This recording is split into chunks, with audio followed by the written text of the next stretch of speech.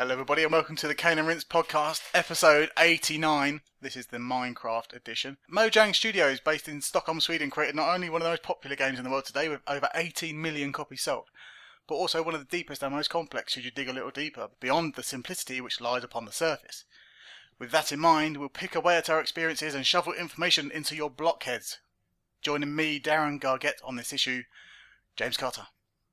You said Minecraft. I thought it was Mein Kampf we were here for. Oh, mate. Darren Foreman. Hello, humans. Hello, human. And Richard, Mr. Ting, Underwood's special guest, machinima partner, no pressure. Hello. Hello. Podcast debut, huh? Yeah, a little bit nervous, but I'm sure you guys will look after me. I'm nervous for you, man. I'm shaking. I'm trembling.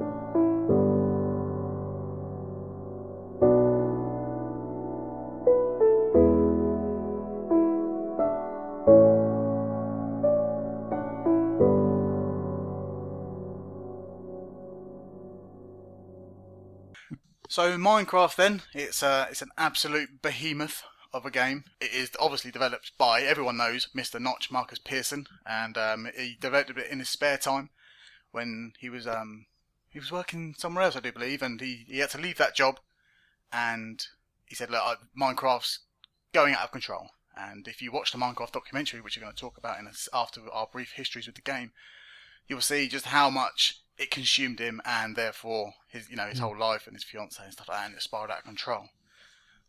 So with that in mind, how has Minecraft consumed you, Richard Underwood? So a lot of people got Minecraft when it first came out, like the alpha and the beta days and stuff. I didn't actually pick it up until it went to the full 1.0 release. Mm-hmm. I played like Terraria and a lot of the Minecraft spin-off games on the Xbox and stuff, but hadn't actually played Minecraft itself. Once I started playing it and realised that the only limit for the game is your own imagination, and that it's kind of PvP, PvE, or just a building game. It's so many different games that you just can't stop playing it, because whatever mood you're in, you can play Minecraft. I think that's the first thing I spotted about it. And then once I realised, as you get better at the game, you become a better builder, and you realise that you're not limited to squares just because everything in the game is a square. You come out of your shell a lot when you play it, and I've spent a lot of hours. I've played it more than any other game in the world, and I've possibly over 1,000 hours, I think, now. Good stuff. And James Carter. Like Rich, I kind of came to this a bit late after it had gone full release. It's a game I'd heard a lot about, but based on the fact that I have no imagination, it was literally just removed when I was a small child. So I didn't really imagine I'd get on with Minecraft that well, in the same way that I picked up Little Big Planet and didn't really get that much from it. So I was kind of reluctant, and I heard all this buzz about it, but never really got inspired to pick it up until a friend of mine and interviewee on Kane and Rince, CY Reid, bought a copy for me last summer just as a gift to say, here you go, let this consume your life. And it did for about 3 weeks last summer. I just literally got up in the morning. Sorry, I should say I was a teacher at the time, so summer holidays and all that. Literally got up in the morning, fired it up, and just sat on there, just literally doing whatever took my fancy, either single player or on a server with a couple of people, for 8 hours a day, for about 3 weeks easily. So just, played through it like that. And then, as with all these things, I realise it's getting kind of dangerously out of control and decide I'll cold turkey, and haven't actually played it since, pretty much, I don't think. Aside from just hopping into survival mode and having a little run around yesterday just to refresh myself. So you weren't one of the cool teachers who introduced it as a lesson into we'll get to that later. Oh, okay. Oh, I'm excited. And Mr. Foreman, histories with the game, please? Well, as such an ahead-of-the-curve elitist bastard, I did actually jump on the beta version when it was nice and cheap. So I got to see it kind of evolving from its base concept and throwing in all the new ideas throughout its development. And the last time I played the PC version was just after they had started introducing octopus. You know, those little horrible black things that kind of swim through the water like octopuses do. Oh, yeah. And when I seen them, I says, those things are bloody disgusting, you know? And, I mean, I had some fun with it up to that point, you know? Like, I loved the fact that I had a nice little winter wonderland, and being me, I decided to make this great, massive underwater base with glass surfaces to look out at. And then I broke one of the panels and it got flooded. And, I mean, after that, like, I actually won the 360 version on a competition from Raptor, you know? They were giving away copies. I don't think that's entirely uncommon. They had quite a lot of these to give away. And so I have seen, like, the more recent builds of it. And, I mean, I had a lot of fun with it, but at no point did I ever actually get addicted to it, you know? Like, I never actually started going into servers or anything like that. But I do kind of recognise the fact that you could easily get sucked in and never come back. Oh, gotcha. So, with me, I did bite an alpha. I heard it on Giant Bombcast and maybe Games with Jobs at the time. It was a long time ago, and they were talking about this game that, you know, it was kind of a breakthrough because it was one of the first games, to my recollection, that were charging for an unreleased product. And they bring this up in the Minecraft documentary, like, oh, is it okay to sell a game that's in alpha state and you build it as... You know, they're making it as we're playing it. Is that an okay thing to do? And I think, you know, in retrospect, it's a genius thing to do because now they're all doing it. It's even an actual thing on Steam with early access. So it's kind of in my recollection, it was kind of one of the first games to, you know, pave that road for games development, indie game development more specifically. And then I digged around a bit for a bit, and I just thought, why? What's going on? I don't really know. Like, you know, it looks good and all that, but this was all before the Adventure Update came out, and I never went back to it until the Adventure Update, and I jumped online with a few people, and again, it never really grabbed me. And then, like you, Darren, I grabbed I won the Xbox 360 version, which, you know, has split screen and all these other wicked features for my style of gameplay, and I ended up getting hooked on that for a good sort of like 20-30 hours, which is a drop in the ocean compared to like someone like Rich, which has done, you know, countless YouTube videos and many more hours. But yeah, I did really, really get involved with the Xbox 360 version, mainly because it was split screen. I think that's a big pull. So yeah, Two Player Productions released a documentary called I keep calling it the Minecraft documentary, but it's not. It's called The Story of Mojang, and it focuses, you know, from quite early on in the development. I think it was pre-alpha. They started filming, and you see Notch working behind his desk, and it slowly sort of snowballs into a product beyond his, you know, what he, on his wildest dreams. He never thought it would be this big of a project, even in alpha phase. Tell me something. When they were recording back then, was it all like sepia tones and like back in the day kind of old school documentary? And it was like, here's Notch saying, and it was all sort of old timey water. No, it wasn't. God damn it! Sorry, mate. But yeah, Notch has made other games as listed in the documentary, Metagun, Breaking the Tower, and many more. I think the last one on the list of games that the they showed. It looked very Minecraft-esque. It's kind of like blocky first-person shooter, or like a maze game or something like that. And it kind of reminded me of Minecraft more than any other of his other previous titles because they're sort of isometric. Again, though, kind of like one of them looked like Populous, which if you were to put the camera down behind the guy in the map, it would sort of resemble Minecraft. So he sort of always had this idea of Minecraft floating around. And it's very interesting. I'm not going to dwell on this too much because I don't think anyone else has seen it. Anyone else seen it? No. I haven't. No, I haven't watched it. No. Okay. But I just want to touch on a few topics, like very briefly, because no one else has seen it. And one of them that stood out to me was school lessons, which we mentioned earlier, James. That you said you were going to talk about it, and this is the time. But before we do that, there was one school they focused on. I think it was the first guy to introduce Minecraft as a lesson. He's called Joel Levin, aka the Minecraft teacher. That's an original title. And it's just crazy, like the sheer enthusiasm from these kids when it was time to do the computing class. I don't know if anyone else remembers Mavis Beacon teaches typing, but that's about as fun as it got for me. Yeah, absolutely. I think I've still got a copy kicking around somewhere. I used to play shit like Boffin on the piece and the BBC Micro when I was in primary school. Boffin? That's about as hard as it went.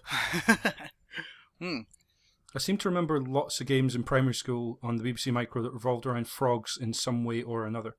Generally, you would be typing in little commands to see if you could get it to do things, Yeah. Okay. Pod can explode, and then it'll blow up on the screen, which I always found amusing.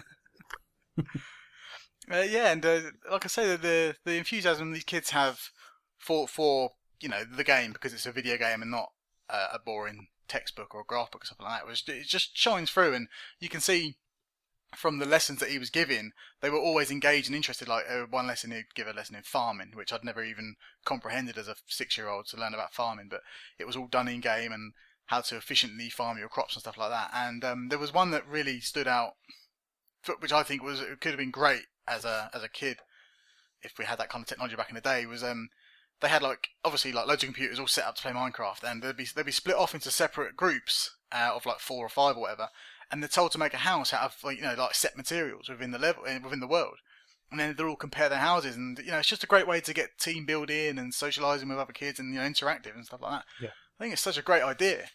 Quite why it hasn't taken off. Maybe we can get some light on this from you, James. But quite why it hasn't taken off into not a proper lesson, but something more than just staring at a chalkboard is beyond me. Really, I think it's a great idea. For my part, I kind of already so a lot of instances I heard of were from very early days where people were introducing Minecraft to kids, but by the time I was teaching any kids, probably about 50% of the class had played Minecraft significantly, and everyone in the class knew what Minecraft was. Yeah. And several of them were hooked on it and wanted to do nothing but talk about Minecraft, which is the remarkable thing. I still think of it as as a game that's likely to inspire adults and young kids, but in teenage years probably not so much. But actually, that wasn't really the case. When I was speaking to kids about it, it was kids from all years, really. It was only the way too cool kids in GCSE sort of age that maybe it was because their little brother or little sister was playing it. It wasn't for them. But no, for the most part, it was all sorts of kids who'd played this or seen this. So when I introduced it into a lesson I did, I did what you mentioned there. I split the kids up into teams of 5. It was a class of 20, so 4 teams. Booked the computer lab out and set up a server for each of them. So they all had their own worlds where they couldn't interfere with one another's teams, but in the group of 5 they were in the same world. And just gave them targets and gave them 10 minutes to succeed at it. So the first one was just find a particular type of rock, which was really easy, but obviously by the time you get down to them finding bedrock, that's not necessarily all that difficult, but it could be time consuming. And so that's about working out the fastest way to do it as a team. And realizing that if they need to, you could set stipulations on it, okay, you've got to find bedrock, but other people have got to be able to, you've got to have all your team down there, so you can't just burrow down in a straight line till you hit bedrock, because then anyone tries to get down there, they're going to fall and die. So you've got to sort of build a staircase down to it, that kind of thing. So it becomes about teamwork. I think the reason it might not have taken off in terms of its ubiquity is that was quite a tough lesson to set up. Just in terms of getting Minecraft onto the computers, which means you've got to go to your IT department, make sure that they can all access it, and then setting up 5 servers for them to access, making sure all the kids get the passwords they need, etc. Of course, yeah. So it's quite intensive, and ultimately when push comes to shove, a lesson like that may be great for teaching kids teamwork or resource gathering or problem solving, but they're all very general skills, and ultimately the curriculum, certainly in this country, the curriculum's way too focused, and if you can't show that the kids have learned something that they didn't know at the beginning of the lesson, and that tends to be something very specific, then it's not a lesson that your head of department or your head teacher or someone that coming in from outside to assess you is going to necessarily think is a fantastic lesson, despite the fact that I would certainly say, and I guess you would agree from what you've seen in the documentary, it's actually a really useful way of teaching kids about things that are actually important in life rather than crap that happens to be in the curriculum because, some politician happens to think it should be. And no, I'm not bitter about teaching. But so I think the important thing to say is that it's fantastic for kids being excited about doing this, and it makes for a great instructional tool in terms of kind of teamwork and problem solving. But I was reluctant to get too specific, like start having them build contraptions or start looking into the way that you can build, programming operation units and that kind of thing, and circuit boards essentially in it, because that's kind of just too complex to get out of a single lesson.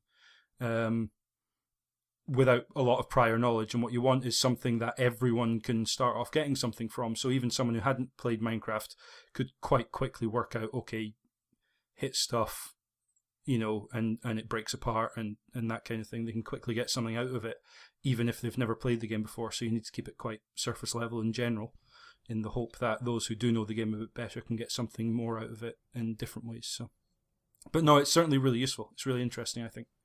Yeah, I mean, I have to admit that I was personally quite disappointed when I was younger that they weren't doing the same thing with Doom. Basically, find all the secrets and then beat Pinky to death with your fists. Some of us were doing that via the secret LAN network. Lunchtimes in the IT room or in lessons if you could get away with it. Yeah, so the one thing that also I was quite impressed with was how the game wasn't really criticised visually. When you look at Minecraft on a surface level, pun, you sort of see that it's very blocky because it is a game about laying blocks in a Lego style. But also it's very pixelated, and the kids never seem to criticise it, even though we're in like 2013, 2012 or whatever the documentary year was shot. And it was never an actual problem with anyone, even the parents who were confused by Minecraft and how or why it was a lesson in school. They sort of went, okay, it kind of looks like the games from old and it looks quite pixelated. And, one of the ladies said that. And I was like, for someone who doesn't know about games, they sort of know the lingo. And it obviously reminded them of maybe a previous era of their life. Yeah, I mean, part of the problem it's not part of the problem, but part of the reason for that is that, the closer that you get to reality, the more the blemishes kind of stand out, like the fact that the eyes aren't moving. Yeah, exactly, Uncanny Valley kind of stuff. And Minecraft is so far removed from reality that it's just seen as a stylistic choice, Yeah. So, basically, if anyone was complaining about the game, they would the look of the game, they would simply be missing the point for the most part. Yeah. I think what we forget is that kids, certainly anyone our age and younger, grow up with cartoons that don't look terribly realistic. They are incredibly stylized, and they may look very high fidelity, but they are separate to reality. And so that's a part of imagination that doesn't faze kids particularly. But also when you talk to parents, their memories of games are stuff like Super Mario, and that's never looked realistic. That's always been stylized. So therefore, seeing this game, and knowing a word like pixelated probably comes from kind of digital cameras and that sort of thing rather than necessarily video games, but seeing that doesn't faze someone, and it certainly doesn't faze anyone who sits down and plays it, because it doesn't matter as long as it works mechanically, and Minecraft works almost impeccably mechanically, really, for what it's trying to do. The way it looks that fades, I never see that as a problem. I think if you're reaching for something and don't don't attain it, then that can look odd. But in this case, the aesthetic that is being reached for is something that gives the impression of a world and allows you to interact with the game without getting in the way, and it does it. And it's got a lot of character with it as well, I think. Yeah, definitely. So, yeah, I don't want to, the documentary carries on with, them releasing the game. At Minecon, I think they actually, pulled a massive switch that was in Minecraft style. And, the game was released. And, that was all very interesting to watch. And, it's definitely worth watching if you're not even a fan of Minecraft, but just a fan of indie games, which I definitely am. And it's quite an interesting insight into how, he was managing people and and he doesn't want to make the team too big because then it becomes a silly thing. But interesting comments from people like Peter Molyneux and stuff. And I think this documentary was shot, or that was definitely shot when he was still at Lionhead. And the stuff he was saying, it sort of links into where he's at now. I think he's took a lot from Minecraft. It's made an impression on him, yeah. Yeah, and he's even said, it's changed my life. And I think he was trying to subtly say, in this documentary that, I'm going to fuck off soon, do you know what I mean? Because, the big game development isn't doing it for me anymore. And hopefully he can pull something out, not as groundbreaking as Minecraft, because I don't think we're going to get another one of them for a little while, but something, at least inspired by Minecraft. Interesting, definitely. Yeah, in a different way. Quick question about the documentary. You were saying that at the beginning it's sort of like the beginnings of Minecraft and how Notch didn't really know it was going to be a success. Mm-hmm. But so was that part of the documentary filmed in retrospect, or was it filmed at the time? Because I know two-player productions have a habit of sticking with the production team throughout and filming. Yeah, the way it was shot, can't see them actually retroactively filming bits or something. Yeah, but it seemed to of the moment. Yeah, he didn't have his Mojang Studios when they started filming, and they're actually filming bits where they're moving desks in and sliding them all together and stuff. And he hires his first mate. I can't remember his name now. The first person to help out in the game and starts building. Because the thing that strikes me is, what if Notch didn't realise what the success it was going to be? He thought it was something interesting for himself, I'm sure, but what prompted two-player productions to start filming him then? That's weird. Yeah, exactly. Because I think it must have been just a word of mouth thing, just taking a risk, taking a gamble on it. It all seems terribly, imagine with a documentary. Either if it's super successful or it's a massive, failure. Either way, you're going to get a very interesting documentary out of it. So they just took a shot at that. Yeah, it's just that I imagine these documentary crews pitching up at any game developer and just starting to film them, and then when it starts going nowhere, they just piss it off one day, and you realise that your entire life's a waste of time because not even a documentary crew wants to film you anymore. But yeah, I just wonder how someone like Two Player Productions gets to hear about that and figures that Notch is documentary worthy before the game's really proven itself. Yeah, it's interesting. I'd love to know their thoughts behind that. But anyway, definitely. So you can check that out if you just Google Two Player Productions, or I don't know. I haven't even got any links handy, I'm afraid. Sorry about that. It's me Minecraft documentary. I'm sure will get you there. Yeah, something like that. It's me being terribly unorganised. But we're going to move on to the game, which I wanted to talk about the school stuff first and the documentary first, because pretty much everyone knows what Minecraft is. But we're going to summarise briefly what the game is in a nutshell. But talking about the single player experience, because that's where the core of the game is. When you're playing on your own, that's like the raw essence of the game. You're doing the things. Rich, do you want to explain to us how the game unfolds from the very beginning?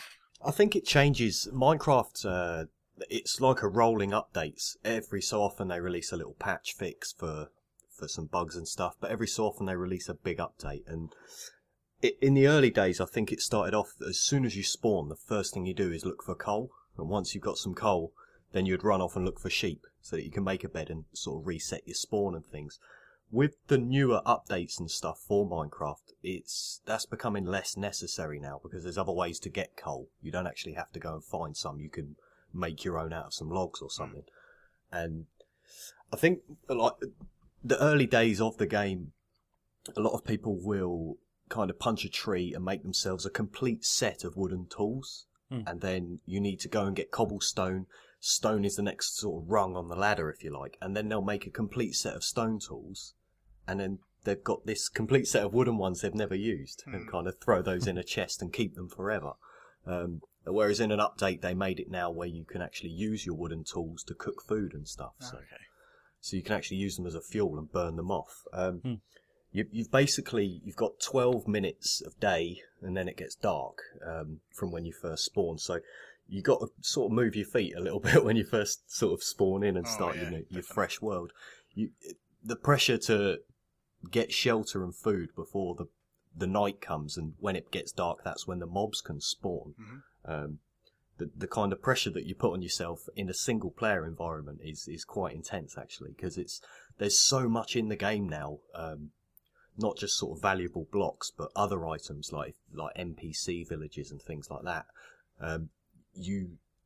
There's almost too much wealth. There's too much good stuff, and those 12 minutes of the first day are so important, especially if you don't find any sheep to reset your spawn.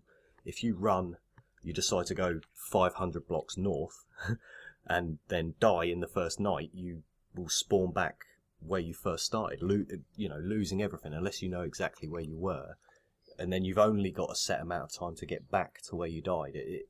I like the fact that mobs only come at the night time and they're not there during the day all the time. I think they'll only spawn in certain light levels is how it works. So although there's none on the surface during the day, in the caves, that's where they will all spawn. So you get a huge number underground. Whereas at night it spreads them under and over. Yeah, it's quite interesting you say about monsters spawning underground, because the thing they say about Minecraft is you'll never forget your first night, and for me definitely I do remember my first night. I remember digging away, you're running around the daytime, you're like, oh, okay, there's the big blocky sun, it's moving its way over to the side, and then you realise that the sun is going down, and you're like, well, this is quite interesting. And then you hear those noises, and for a game that's so unrealistic looking, it's so blocky, and it evokes 8-bit and stuff like that, for a game that looks like that, to make me so scared just because it goes, you're like, what the fuck is that? What is that? I don't know what that is. And you're really scared. You'll see like a cave just in the corner of a cliff face, and you're looking there and you're thinking, I'm definitely not going in there. Like, I've never been so scared by a video game in ages that much, because it's such a contrast to how it looks and how it sounds and how it feels. Like when you start going underground just a little bit, then you hear like the arrows ping around you, and you're like, well, what the hell's going on? And then a skeleton comes up behind you, and there's a great little segment in the documentary where kids are playing it and absolutely cacking themselves because these things are scaring them. Because when you're digging during the day, you're not trained to think of monsters in the daytime, but then it catches you off guard when you're digging, like for the night time, and completely scares you. I don't remember it in startling clear detail, but I do remember that I just made a massive tower that kind of reached the sky, and then I got shot with arrows. So by who? By skeletons. They were fucking hanging around the base of the tower, and I just kind of shot upwards and got me in the face. But the second night was just making basically a block. It was big enough to actually have me in. Stuck a little block on top of the house, and that was it. Yeah. No door, nothing. Yeah. But it was enough to keep them out of my face and keep me alive. So that kind of did it. But then I just went back and kind of finished up my little tower and started digging my underwater base at that point. So that was pretty much my first. I'd say a week or so at the game before I decided to go exploring. So you went from 0 to evil mastermind with an underwater layer in literally 3 days then? You basically got to start fast, those shits won't wait around for you. I remember starting and sort of wandering around, just exploring for 12 minutes and then dying. And then thinking, well, what am I supposed to do? Because that's the thing that I think is worth saying. Most people are going to start playing single player. Just because even if it's a friend who's recommended it, chances are first thing you're going to do is just go on and try it yourself. And you've no idea what's going on, what to do. Sure, you can work out the controls and work out that you can punch stuff and break it down, but okay, you get a little cube of wood in your in your inventory, but you've no idea what to do with it really, and no idea how things work. So I found that I died, and so I immediately started looking on Twitter and just Googling how to survive. And the number of just sort of quick 10-minute videos on the basics of how to get started in Minecraft are quite astounding. And sure enough, there's someone there who's just got a 10-minute video saying, this is the first 10 minutes of Minecraft, do this. And so you've got to make sure you get yourself some wood, you've got to make sure you bury yourself out a little cave, that you can seal up and get some light in there, and that's it. And you don't worry about doors on it or anything fancy like that. You just brick yourself in with dirt, basically. And it has that real sort of survival feel to it. Like what would you do if you were trapped in the middle of nowhere at night and you needed to be somewhere safe and warm and, get the basics, and it really impresses that upon you. I think the thing it does interestingly with with regards to being scary is it doesn't matter that it doesn't have the highest fidelity graphics. It doesn't matter that it doesn't have fast-moving enemies that are going to tear you apart or anything like that. It just hits the sort of core tenets, which are you need to be vulnerable, the noises need to actually be unnerving and frighten you, and there needs to be an uncertainty about going certain places and facing certain things. It does And it. you've got to be able to see your intestines when you die. It's essential. The weird thing about this is, although, as was said, it's not the most realistic looking game in the world, it does have all the elements for a very involved and atmospheric kind of game, Yeah. Because that survival element, it's got the day-to-night cycle, which I love, and you're just so dependent on your environment to keep yourself alive. And the monsters, they don't like you a great deal, No, definitely not. So, Especially creepers. Fuck those guys. Aw, hug a creeper, man. What's the matter with you? So, Mr. Ting, aka Richard Underwood, do you remember your first Eve on Minecraft, or were you always a walking Bible of stats and knowledge? No, well, sort of. Like I say, I came into Minecraft a little bit later than people that got it early days, and I actually bought the game because of watching it on YouTube. So I watched people like Paul Saws Jr. and the Minecraft Network, the Yogscast, people like that, and I just really enjoy their videos in general. They suddenly start playing this game Minecraft, and I watched it for a little while and really got into it, and that's why I bought it. So the first time I clicked single player and survival mode launch and just a random seed, I knew that I had to punch a tree, and I knew that how to make a pick and the recipes for a crafting bench, and I already kind of knew that from watching videos. So it was a little bit different for me. I kind of knew that I wanted to build a house straight away, so I just as soon as it got dark, I made a little hole and put a torch on the wall, and I just gathered cobblestone for the entire night, just in my little hole. And in the morning, I went outside and built a house with it, and it was perfectly square and all made of cobble roof, cobble floor, cobble walls. You're all about the cobble. Yeah, I imagine this game has a tipping point very much in the same vein as Fez and Dark Souls stuff, where it's all about the knowledge, like. Fez, the puzzle solutions, Dark Souls, knowing the enemy types and how they react to you and stuff like that. And then Minecraft, how to survive and how to, deal with all the intricate stuff, which we're not really going to do on this show because, we'll be here all night. And if you want to listen to podcasts on Minecraft, there are loads out there. The one in the documentary that is called The Shaft. I don't know if that's a good one brilliant or not. Brilliant they are. Absolutely brilliant podcast. Yeah, so if you want to listen to more about the details and the nitty-gritty of Minecraft, there's a wealth of information, and we're not going to be the Minecraft Bible, even though we have Minecraft Jesus in the corner. So is Minecraft on its own, like, as a player, when you're on your own, is it a worthy experience? Is it worth playing, or is the game focused mainly for multiplayer? I mean, personally for me, I loved just knobbing around my own little world that people can join in if they wanted to. But I think that was to do with the 360 version, where I could let people into my single player world if I wanted to. Does the PC version have that, or is it literally one or the other? It's actually in a recent patch. You can build a single player world, and you can make it available for LAN. So if you're on a network, using a program like Hamachi or something like that, or in the same room, someone brings a laptop to a friend's house, which is what we do quite a lot with the LANs we do. My friend will just boot up one of his single player worlds, open it up for LAN, we go to multiplayer, and at the bottom it says scanning for LAN worlds, and eventually it will just pop up, there's the world, jump in it and play. Yeah. That's why we got you here, man. You got the knowledge. Well, that's I guess that's the substitute for split screen in 360 exactly. version. And where that version was launched when the 360 version came out. The next update, they put the LAN ability in there. Nice. It's cool to match that. So where people spend most of their time, a wealth of their experience is definitely with the multiplayer, because it's a great game on its own. Definitely in my experience, but when you add other people into the mix and you can have a laugh, dick around with your friends and stuff like that, it definitely becomes, well, the fact that it ends in the name craft, it just reminds me of like StarCraft and Warcraft, like those games, especially World of Warcraft, where you just put millions of hours into, and when you leave you think, well, what have I done with myself? I think Minecraft's got a similar hook, a similar feeling, like where you'll spend thousands of hours over a course of a year and just not really know you've done it. I've definitely sat down some evenings and just lost the whole night in actual Earth time. I think the difference there is, strangely, that in something like World of Warcraft, you can point at your character and it'll be a high-level character with all this cool stuff, great mount, great armor, everything like that. And people within the game will look at you and think, wow, that's cool. That was worth the 3 years worth of your time or whatever. Yeah. Whereas in Minecraft, what you will produce, and especially in multiplayer where you get a group of people together on a project to build something, even if it doesn't start out as really well defined, it just grows.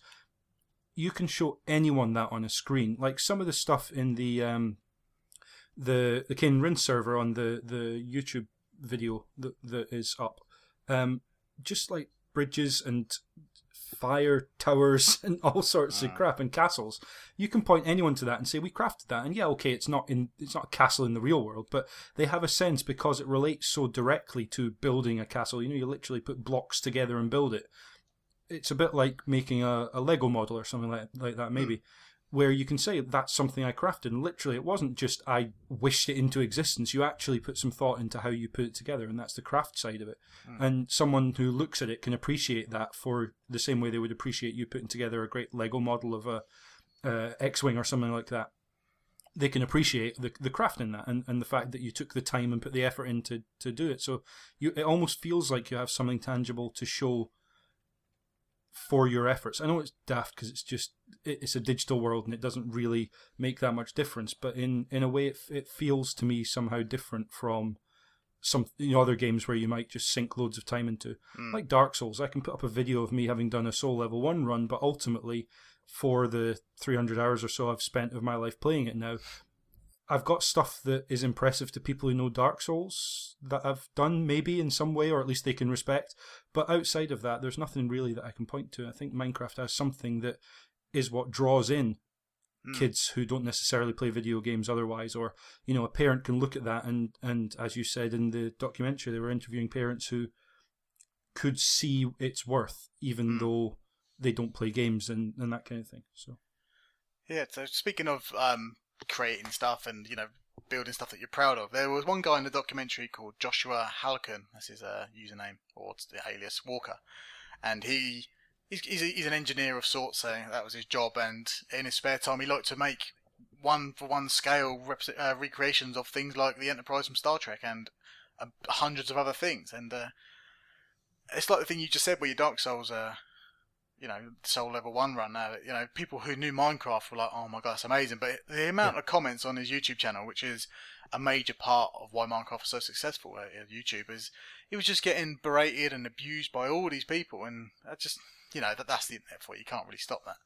So, but yeah, these one-for-one replications of fictional vehicles and all that, it was mightily impressive. But anyone else done any weird stuff? Like my creativity for building stuff isn't that great. I can't really sit down and go, I built an N64 once and I just thought, well, that's very typical of me because I'm a bit of an N64 knobhead. But has anyone else, we got Mr. Foreman in the corner there making his underground base. So did you make a submarine to go with Foreman, or was it just the base? No, but I did set the entire place on fire despite being underwater, so that was kind of an achievement. That's impressive. Good job. But no, I mean, just apart from that, I never actually made anything too amazing. Generally, it was just kind of standard castles kind of job, get a little railway line running between various points.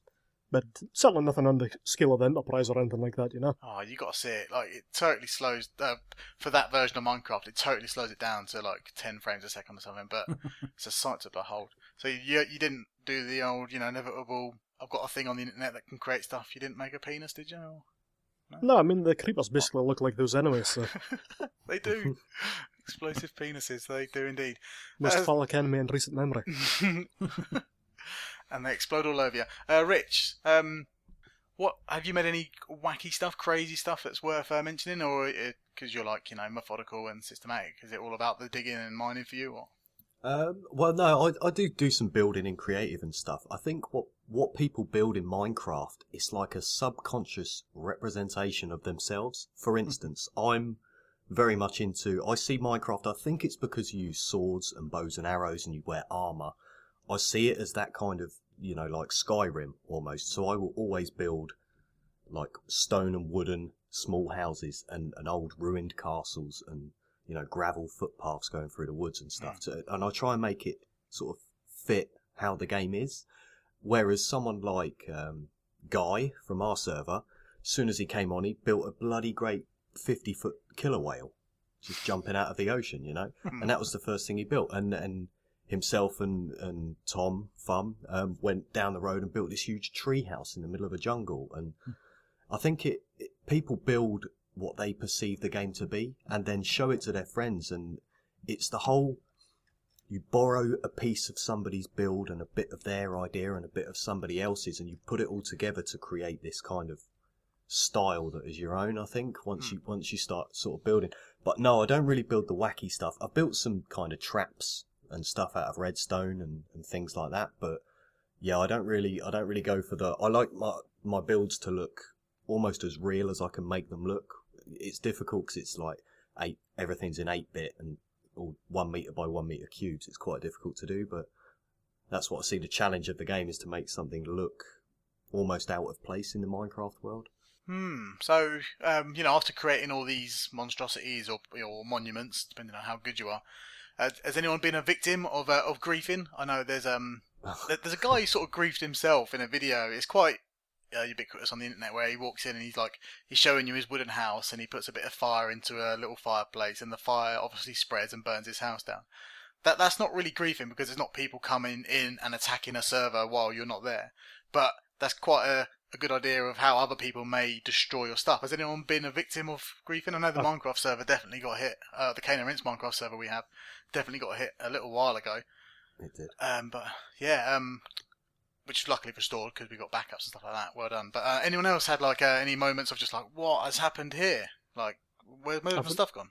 I've never done that or had it happen, but I do remember hearing a story about this. It was sort of like a false religious cult that would demand tribute. They had to go to mass every Sunday or whatever, and basically some of the people that were in there that got banned for just not doing it kind of went to these griefers and told them what was happening, and it just kind of escalated into this really weird kind of stealth invasion where they were underneath the surface where the moderators weren't.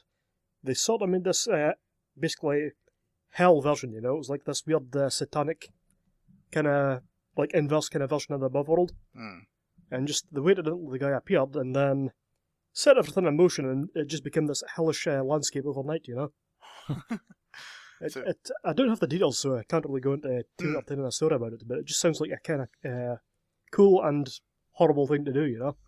How does that work? Because as far as I understood, you set up a server, it's got a password, you whitelist and have to register people as they come in. How do people get onto servers they shouldn't be on? Or is it just a case of having an open server and someone hops on? Do you want me to explain what happened with absolutely. So what happened was an update for Minecraft was released. The people that I rent the server from sent me an email saying that the new update is available for Minecraft. So I do what I usually do. Upgrade the server to the latest version, put it out on Twitter, the Minecraft server's been updated, everybody, feel free to update your Minecraft. For some reason, and I'm not sure which update it was, there's config files and stuff, and use FTP. The config for the whitelist had reset itself to false, so that there was no white. So the whitelist file had everyone's name in it, so I just considered everything was working fine and carry on like I'd done 5 times previously, but it had switched it from false to true. So it basically reverted out, and someone cracked on and got on there and smashed everything up. So, but we got backups and stuff. So that's the main thing. I think a couple of guys lost maybe a night or two's building and stuff, and I've apologised to them. So. Yeah, but I mean, that sounds like it's a screw up on Mojang's part, more than anything. If they're releasing an update that doesn't reflect system preferences, essentially, which is what it is. It's a bit unfortunate. So yeah, the grief thing that happens on servers, but while we're not a massive victim of it really, in the grand scheme of things, it definitely fuels people's YouTube channels and stuff, which which obviously get hits, and then people make money for that, stuff like that, la da da. But the YouTube community on this game was probably the first that I've really thought of games in video form, on a daily basis. Like, oh, there's another Minecraft video, and I haven't watched many. I know some of us have, but is Minecraft success due to YouTube, or would Minecraft be as successful? Because in the documentary, they specify that Mojang had zero PR for Minecraft. There was no advertising, no marketing. It was all word of mouth. So obviously the YouTube community was crucial to the game's success. But is it like 100% down to YouTube videos, or? I think pretty much, in all honesty. And the reason I say that is, nowadays, like GameFAQs and online text file walkthroughs tended to be the way that if you were ever stuck in a game, didn't know what to do, you'd go on there, look for a walkthrough, skip to the bit you were stuck at, and get the answer of what you needed to do next. And I can't remember the last time I actually used one of those seriously, because ultimately there's YouTube videos showing how to do something. And like I said, for most, I would imagine, certainly my experience when I first started with Minecraft was I knew what the game was about and I knew what to expect, but I didn't know what to do. And so YouTube was where I went for that. And I think being able to show people, here's what you need to do, or here's cool things I've done in the game, and give them ideas, that's what fuels it. And I don't see that happens if you go to, I mean, sure, there's recipe lists out there and that kind of thing, but if you have to, even with HTML, put in pictures in and stuff like that, I don't see that the game takes off in that way unless you can literally show someone a video of you walking around a one-to-one model of the Enterprise. It doesn't work as pictures on a website without it, with a story telling it or a text file explaining it. You kind of have to show people that, and I think that's where it fuels from. Yeah, I think having asked the question, I sort of realised that that's YouTube and a Minecraft wiki is probably the reason why I have played the PC one for a bit.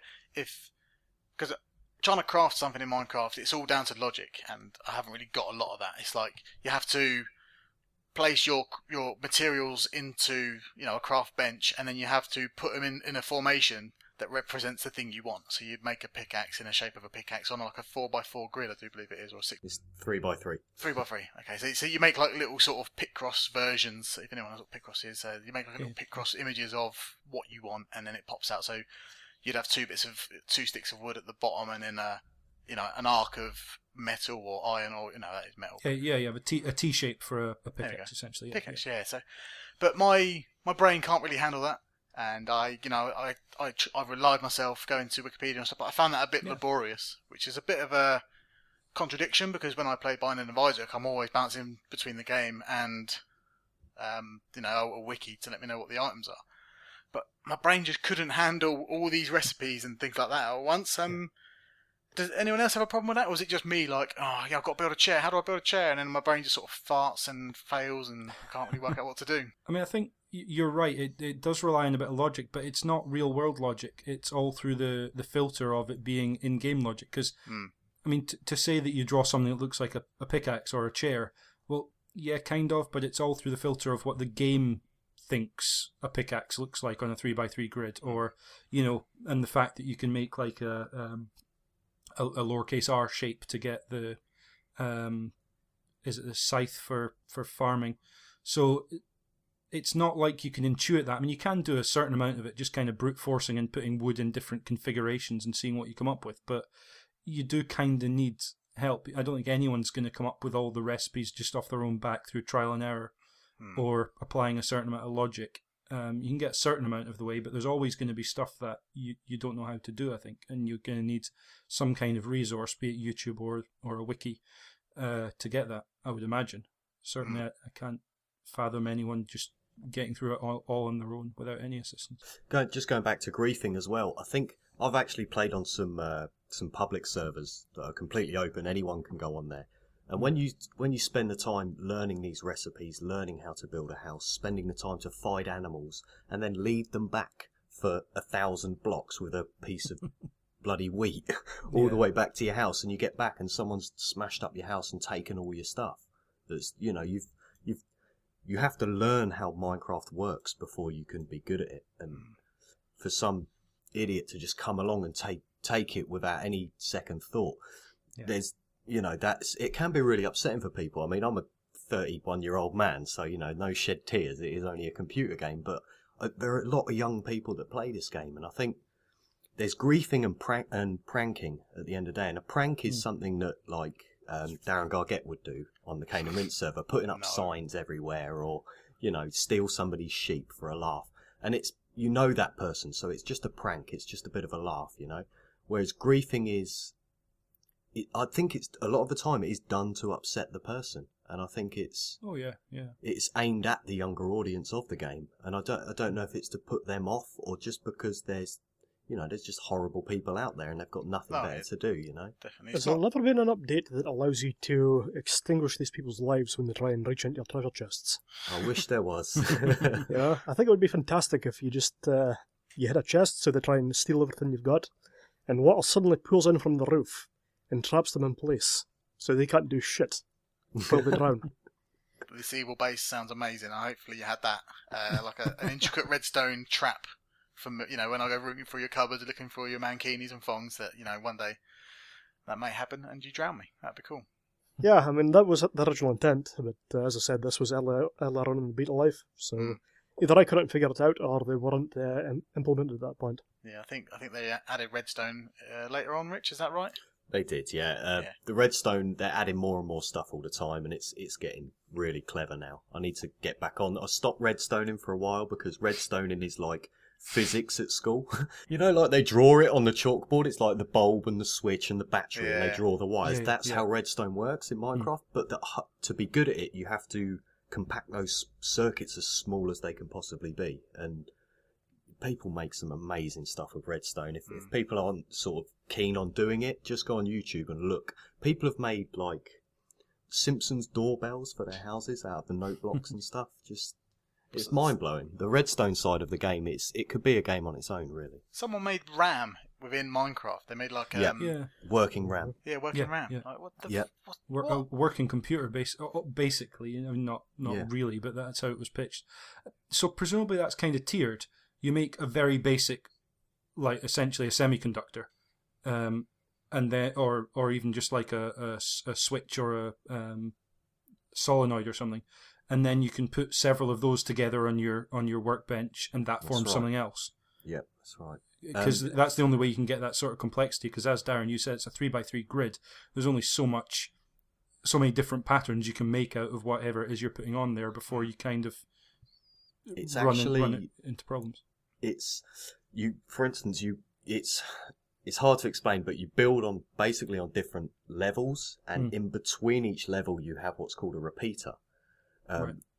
But redstone doesn't actually. You don't have to use the actual redstone dust. The energy from the redstone power, if you like, can travel through the adjacent blocks. Okay. So then it starts to get really kind of technical because you don't always need a block there. It might travel through a block on its own. And it's cool stuff. I'd like to have a redstone in one night. I think that could be quite fun. I mean, that's kind of interesting the way you say that, because water and lava have quite weird properties in the game in terms of where lava has to be to stay as lava versus turning to obsidian and in terms of water. In terms of water, water won't necessarily. It'll flow sometimes. It'll flow away and just drain away. And you need to get a certain number of blocks of water together before it will be self-sustaining, and you can take water out of it and it'll just refill. Mm-hmm. So it's got this kind of weird physics that's almost like the real world, a bit like when you're building. The physics and gravity do kind of work, but equally well, as long as you can stick a block even horizontally onto another block, it stays. So it's got this weird physics that it gives you a lot more flexibility of what you can do in the world than you would have in the real world.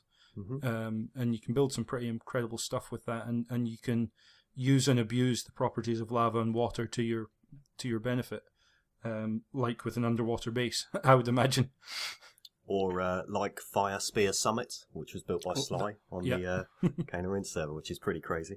Indeed. So Mr. Foreman alluded to it earlier. He said something about like an inverted version, like Hell in Minecraft, which is, I do believe, it's called the Nether. Am I right in saying that? Yeah. Mm-hmm. There we go.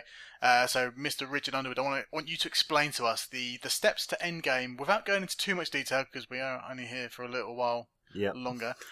Just give us the brief steps on how to get to the Nether and then to the end game, essentially. Okay, so We're saying earlier on about the early steps of, get wooden tools, then stone tools, so that you can get iron and then diamonds, and that's all well and good, and you keep it in chests, and you've got a nice house, but what comes next? So the whole point is to get yourself some obsidian and build a portal. You get your little flint and steel, set it on fire, and it will make a doorway into another dimension, basically, which is, it's meant to be, I believe, based underneath the bedrock, so it's like that's why you can't get through bedrock, because you just fall out of the bottom of the world, and that's the dimensional layer between the worlds, basically. When you go into the Nether, it's very hostile. It's extremely hostile. There's no water, but there is lava in abundance. It's got its own mobs as well, so you don't have creepers, no more exploding creepers anywhere, and you don't have no zombies or skeletons as such. That is changing now as more updates for the game are coming out. They're starting to put different mobs in different areas of the game, and they're going to be changing that some more. But once you're in the Nether, you want to be sort of just hunting around in there, looking for what are called Nether fortresses, and they're the equivalent of a NPC village in the overworld. Two main reasons you want to go there is, the first one is there's something that grows there called netherwort, and you want to get that. That makes your base potion for all of the other potions in the game, so you can brew potions. In order to brew potions, you need a blaze rod, which comes from killing a blaze, which is another of the Nether's mobs. So you make your brewing stand, you've got your netherwort, with some 3 pieces of glass you can make some bottles, and then you can start adding ingredients like glistening melon and whatnot, and make these fire resistance potion, invisibility potions, health regeneration potions.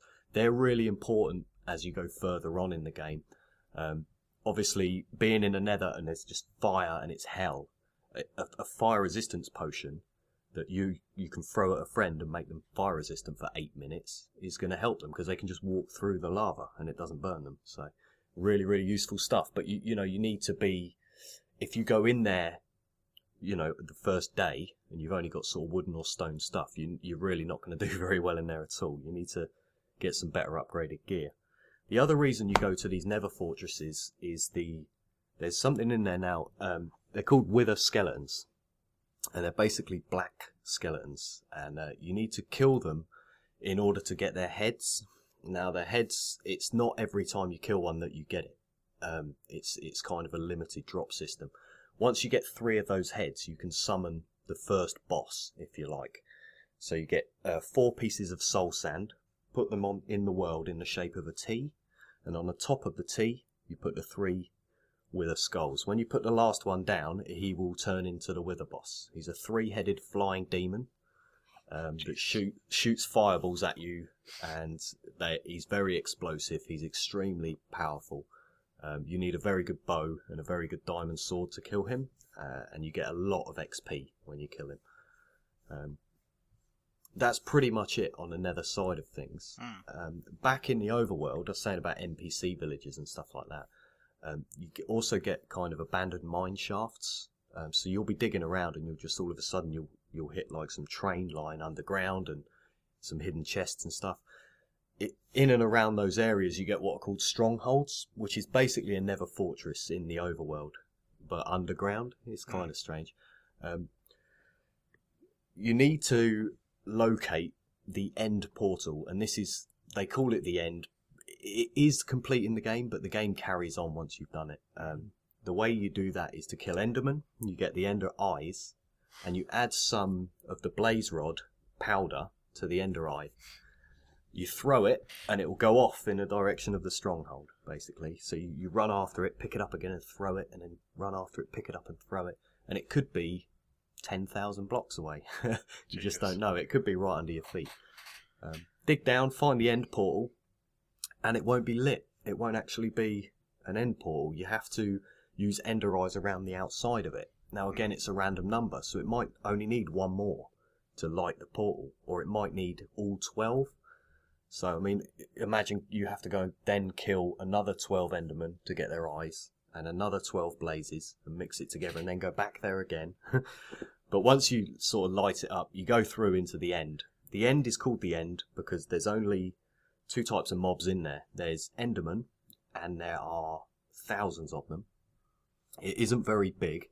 It's a floating island, basically, and with thousands of Endermen on it, and a big dragon flying around. A big Ender dragon flies around, and there's about 6 or 7 towers around the outside of the island. The dragon will regenerate health from these towers, so what you need to do is shoot out these little blocks on the top of each tower, whilst dodging over 1,000 Endermen, which is tough, really tough. On your own, nearly impossible. You need definitely, this is where the multiplayer comes into it, and you open your world up for LAN and invite a few friends to come and help you kill the Ender Dragon. Gets really, really difficult. There's a couple of little sneaky tips if anybody wants me to throw them in on how to not get killed by Endermen. Go for it. You can put a pumpkin on your head and they can't see you. So you can just walk up to them and they won't do anything. That's like, what is it, Oblivion's game the Oblivion game where you put a bucket on someone's shopkeeper's head and just loot the shop. It's similar approach. Similar, very similar. Or, failing that, because obviously you get, like, the reticule on your screen is 2 eye holes looking through a pumpkin, so you can't really see anything when you've got the pumpkin on your head. Another great way is just to tower up. So, in the game, you're 2 blocks tall, and all of the mobs are 2 blocks tall, apart from Endermen, who are 3 blocks tall. So you can either build a little archway with a 2 block gap, and you just stand in there, and they can't hurt you. Or tower up, so just place blocks under your feet and jump, and just tower up 3 blocks, and because you're at their head height, they can't hit you either. Yeah. So it's a couple of good tips, but it took a few goes for us to work out exactly how to do it. You say a few goes, I reckon that just sounds like so many hours. Yeah. It's unbelievable. About a month. I mean, the 2 blocks rule is a pretty good one just in the regular world anyway, because occasionally you can get Endermen coming into your world, and so whenever you're building a house, certainly the first house I built, where it was basically just going to be me burying down into the ground in the bottom of it, I just made sure it was 2 blocks tall inside, and that no way Enderman in your Enderman house. can't spawn.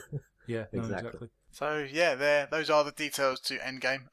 It's obviously more expansive than that, but we haven't got all year to talk about it.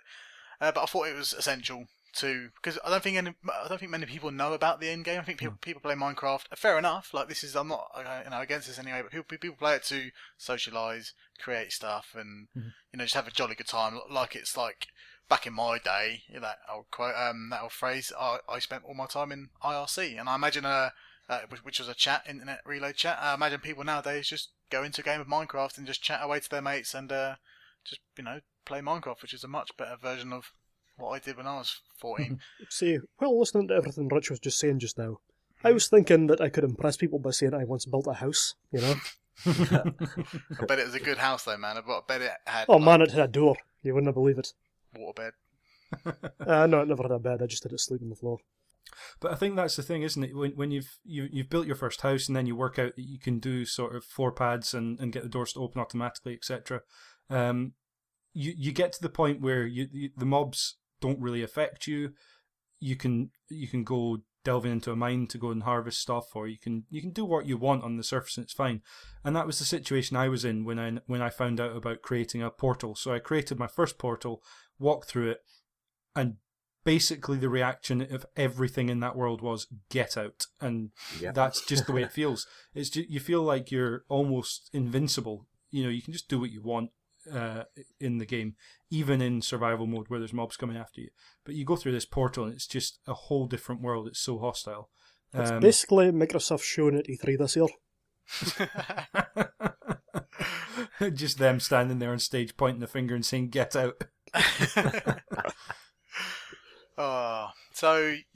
Later on in the lifespan of Minecraft, 4J Studios were assigned the task of bringing it to consoles, and I think there was a lot of sort of hesitation from the fans and stuff like that. But ultimately, it's been a success. I think it's sold equally the same amount. Is that no? I think it sold 11 million on PC, so therefore 7 on Xbox 360. Which but by any game standard, that is an absolute it's massive. a monstrosity. You've got to look at the time that it's been on the PC and then look at the time it's been on the Xbox. Those 7 million copies sold quick, really quickly. Like everybody wanted it to come and on also the Xbox. It's always been full price, whereas on the PC it had that long lead in where a lot of people were buying it, to get into the alpha and the beta. I think a lot of fans bought it on Xbox Live Arcade just to support Mojang as well. Their preferred version may be the PC one. That's exactly what I did, yeah. Yeah, and like people like you and your Minecraft buddies also bought it on Xbox just to say, you know what, I've got so many hours out of this game. I might not play the Xbox version that much, but have another £10, and there you go. And I think that's such a genuinely nice way of showing your appreciation to the to the people who made the game, both 4J and Mojang. So yeah, me and Mr. Foreman, we both won it, or we were refreshing our internet browsers quick enough to get a key from Raptor, and that's definitely where I spent most of my time playing Minecraft, because for my little simple brain, it has a built-in UI to tell you how to craft stuff, and you need 2 of these and it'll be red if you haven't got them, and then all the formations will be laid out ready for you. And I thought that was such a great way to, and because the PC is a bit more of a hardcore platform, having that kind of stuff on Xbox 360 makes sense, because there's idiots like me playing it. There's children playing it on the consoles. A baby console, yeah. Yeah, because it's for kids and babies, and people who can't really read and read No, Wikipedia. it absolutely makes sense. Yeah. Just because when you're on PC, you have internet right then and there, and yes, you can absolutely go and find out what you need to do, have YouTube open at the same time and just go and grab it. Whereas, on console, that's just not the way games are generally. I really appreciate the PC one. I think it's an incredible product, and it's a great game to play. But I prefer the Xbox 360 version just because I kind of like playing it with a pad, which might be a bit blasphemous to say, and I really prefer the UI stuff. And the split screen, showing my girlfriend Gemma around a world of Minecraft we created together, and her pet dog exploded via a creeper. She never played the game before. She didn't even know what it was. Well, she sort of knew what it was, but she didn't really know what was going on. And when we lost the dog, like the genuine sadness, we couldn't have had that on PC because we'd had to buy another copy of the game, la da da da da.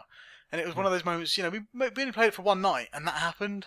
But that happened, and I really appreciate that. Yeah. So, and imagine if it was PC only and kids wanted to play it, that'd be 4 computers. But now they can just do 4-player split screen. That's 4, up to 4 kids playing on one console, which is such a great idea. So, did anyone else put a lot of time into the Xbox Live version, or? Basically, I played it for as long as it took to get all the achievements, but I still had a good time while I was doing it. I've got the PC version, and that's where I went to. Just because the people I was playing with, I hopped into multiplayer on the server on PC. I didn't really have any reason to go to the 360 version, because by that point the 360 version had been out long enough that there weren't so many people that I knew playing it anymore. And so I was happy with the PC version. Obviously, the headlines that about the 360 version are, yes, it's got more UI, but it's also a smaller world, and it doesn't get updated as regularly as the PC version. So therefore, it may not be as up to date and as as complete a version. So. So I just never felt the need to have 2 versions of the game. I was happy with the PC version, and so stuck with that. Yeah, I don't know how well the Xbox 360 version's doing in terms of updates. Rich, do you know how far along they've come, or do you not pay attention to that side anymore? Not so much on the 360 side. I know it's behind the PC version, and I know, it always will be. Some people it puts them off. I go the other way with it. I think that, in a way, you've got 11 million people that play it on PC. Now, that's 11 million people that are kind of pre-testing these updates before they come out on the Xbox. Yeah. So the guys on the Xbox, you've really got nothing to worry about. The updates will come. They've proved that they can port the information across, and it's...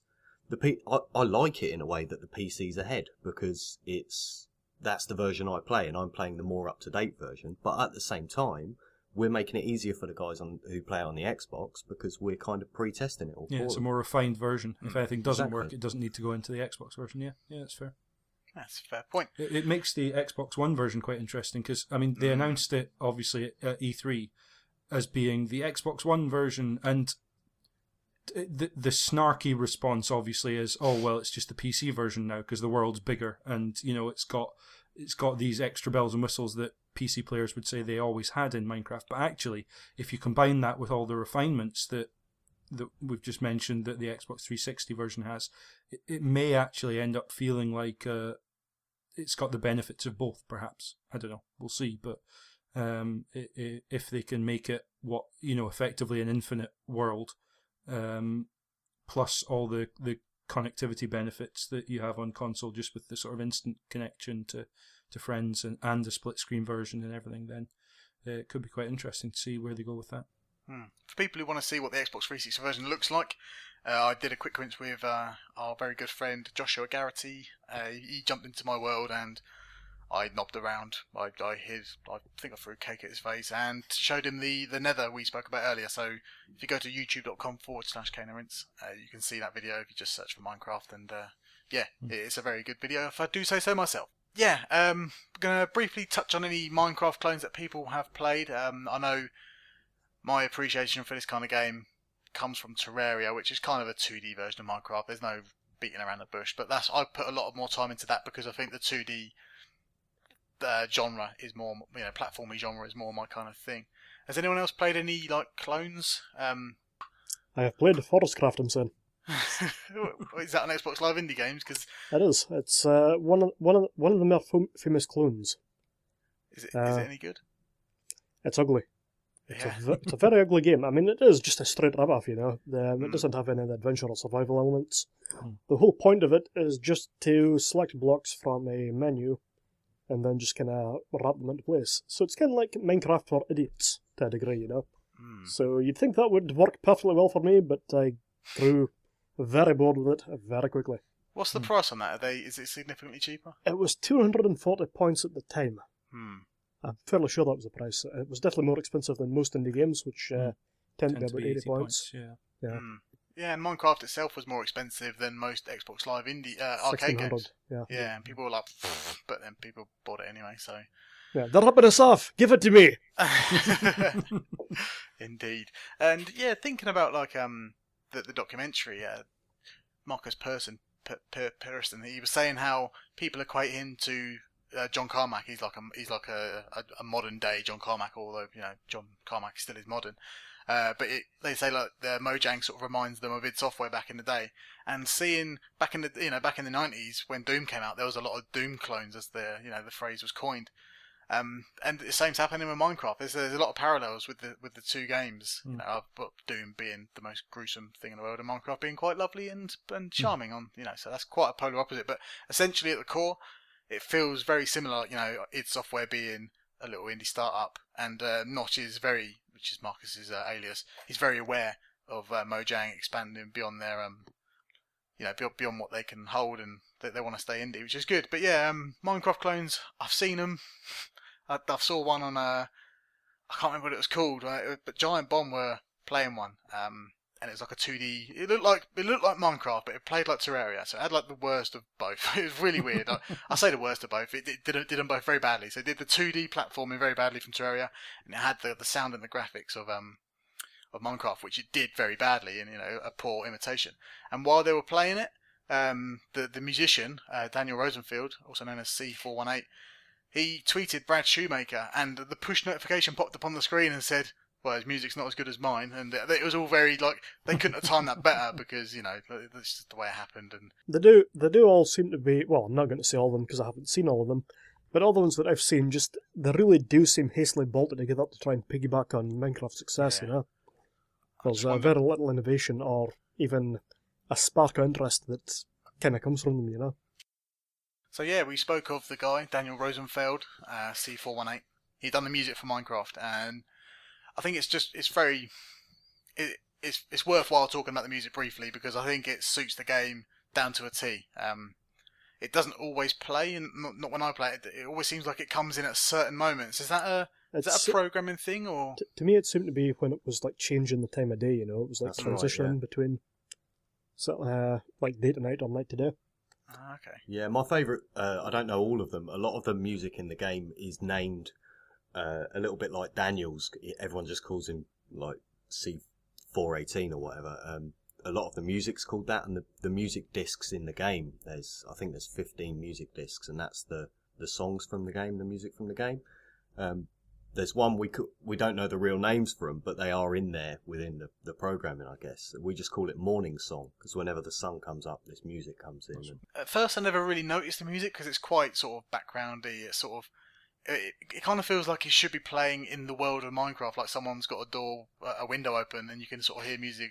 It kind of suits the vibe of the game, and for it's like a backhanded compliment, but you don't really realise it until you're sitting on a cliff face and you just think, oh yeah, there's music playing in the background. It's sort of it fits the environment and the look of the game around you. Yeah, it's definitely worth checking out, even if you don't like playing Minecraft. Just put some of the music on, and well, you'll hear some of it in this podcast, and just chill out, man.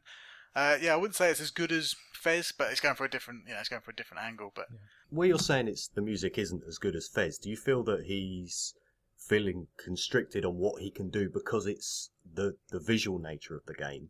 He has to keep the music a certain way, otherwise the music no longer fits how the game looks. The thing is, I mean, to me, the music in this game is very ambient. It has to kind of suit what's happening on screen, you know? Whereas something like Terra Cavano's VVVVVVV, you know, the music by Soulai and that is absolutely fucking spectacular.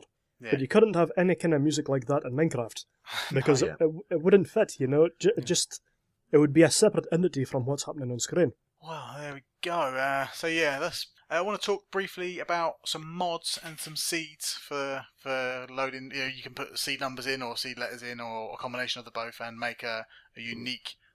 Well, I say unique. If you put the numbers in, you could all have it. But yeah, it's a location that's dedicated to that code, that seed.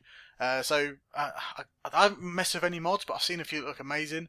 Anyone else apart from Rich? Because we're pretty much going to go to Rich for this question. Anyone else seen any mods that are worth checking out? Sadly, no. I mean, the only thing that I know about the seeds is that if you're not playing this game in the winter setting, when the snow's falling, you're doing it wrong. It is a beautiful looking game, even though it is, you know, on the surface, very blocky. So, James, no mods? You didn't dick around with any of them? No. Okay. Well, let's turn our chairs to Richard Underwood. Give me some mods and seeds, man. Give some tips. All right. So, I'll talk about seeds first. So, the seed generation works by it's all done on numbers, and you can go. I think it's up to like a billion. It's a ridiculous amount. So, have you seen them all yet? And it also goes. It also goes minus a billion.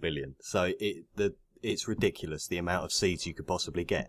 Or you can type in words and it will give that word a particular number. For instance, I've typed in cane and rinse, and if you type in cane and rinse in the seed generator, you get quite a nice little seed. To be honest, I've typed in my username, I've typed in my mobile phone number. You can put anything in that little box and it will generate the most random of Minecraft worlds. Yeah. If it's an individual thing to you, like your phone number, put your mobile phone number in there. Nobody else really knows that number is probably going to put it into the Minecraft generator. You know that you're getting a world that only you've played on, and that's quite a cool feature, I think. Interestingly, if you wanted to share a seed with somebody, but you didn't want to tell them that you typed in, you know, dog in at the weekends to get that seed, it will give you a number. And if you type /seed in game, it'll tell you the number of the seed, not the words that you use to get that seed. Yeah, I mean, I think the reason for that presumably is that although it seems procedurally generated, it's based on a calculation. So the number is essentially a key that it uses to generate the world from, and it can convert any word into either by ASCII code or whatever it might be. It can convert that into a number pretty easily. So the words are just kind of a fun way of picking one of those 2 billion codes out and just using that. That's it. Yeah, I guess, so. Yeah. I think mods wise, you can get a program called Minecraft Patcher. Everybody should get Minecraft Patcher. Just make sure you get the version of Minecraft Patcher that matches your Minecraft. Otherwise, it won't work. Once you've got that, you can get some mods like Ray's Minimap, which gives you a Grand Theft Auto style map, which is really handy. You can set waypoints. So put one on your house, put one on, you know, Darren Gargett's house, and then when you go into his and you know, borrow some sugar or whatever, you still know your way back home. Also, when you go into like the Nether, mark where your portal is to get back out again. Yeah, otherwise you're stuffed. Things like that. And yeah, Ray's minimap is amazing. If people don't use it, then fair So- enough. But if you do want like a little map to help you out and be able to set waypoints, you need Minecraft Patcher to use the mods. I've written a few ways of playing the game. Now, there's mod packs that you can get. So you can play things like the Hunger Games in Minecraft. And there's servers out there. If you just type in Minecraft Hunger Games, there's servers out there. They're not whitelisted. You just jump in and it will say, no, you can't join the server. This server will restart in 7 minutes or something. So that means there's a game going on. And every 30 minutes the server restarts. They let about 25 people in. And it is the Hunger Games, just like the film. You're all stood round in a circle at the beginning. The admin types 3, 2, 1, go. And you go. And you start with nothing and it's last man standing wins. That's really, really good fun. There's another one called Dwarfs versus Zombies, which is basically everyone starts as a dwarf. You have 5 minutes, you build a castle to defend yourselves, and then the zombies and spiders and pigmen and creepers all start flooding to the castle. When somebody dies, they go on the enemy team, so you're now attacking the castle. Last man left in the castle wins. But when you've got like 100 people on a server, it's a bit like Bulldog in the playground. You end up with the good kids at PE are the last two who haven't been tagged by anyone yet because they can run. It's the same sort of thing. The people that are good at Minecraft are the guys that haven't died, and eventually the numbers just win. You know, you can't run forever kind of thing. So yeah, Dwarfs versus Zombies, that's really good. A little money spinner, and there's a lot of them with Minecraft. A lot of people make money off of Notch's kind of little game that he made. Mine Z. It was at a point where DayZ was extremely popular. And they launched the Mine Z, and it was I bought it for £18, but it's actually free to play now. So you can check out Mine Z, which is pretty awesome to be honest. It's real good fun. It's just like DayZ but in Minecraft. And those are all the ones I wrote down, apart from things like Tech It and Feed the Beast, but they go more into they're kind of their own thing now. So I mean, I think everyone knows sort of what Tech It and Feed the Beast are. But just more for vanilla Minecraft, Hunger Games is probably the best one. Good stuff. Yeah, I'll definitely check them out in video form if there are videos, which I'll Definitely. Dwarfs versus Zombies videos, there's lots of those. Nice, that sounds good.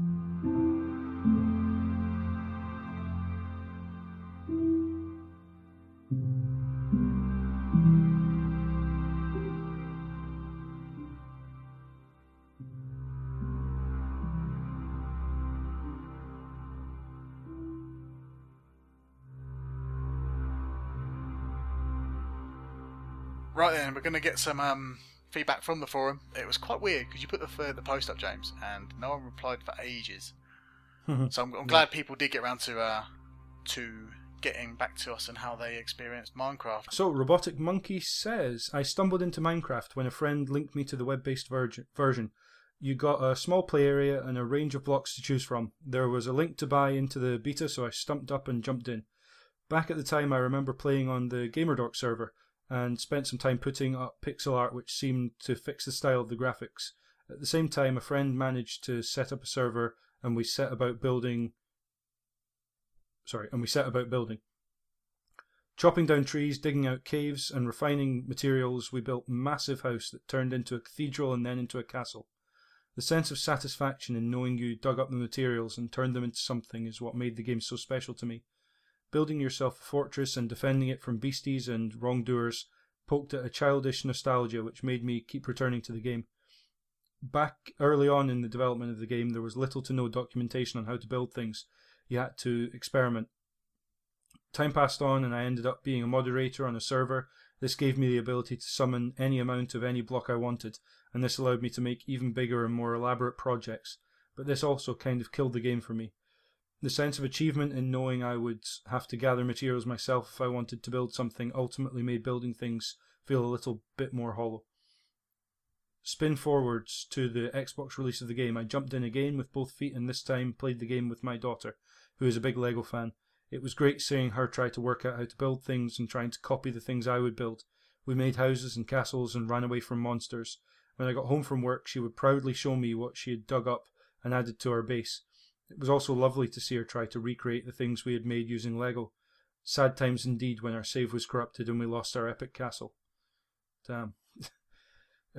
Shortly after this, creative mode was added in an update and we set about making bigger and better things, but just like with the PC version, creative mode kind of killed the game for me. I don't play anywhere near as much as I used to, but it's still one of my favourite games to sit down and play with my daughter.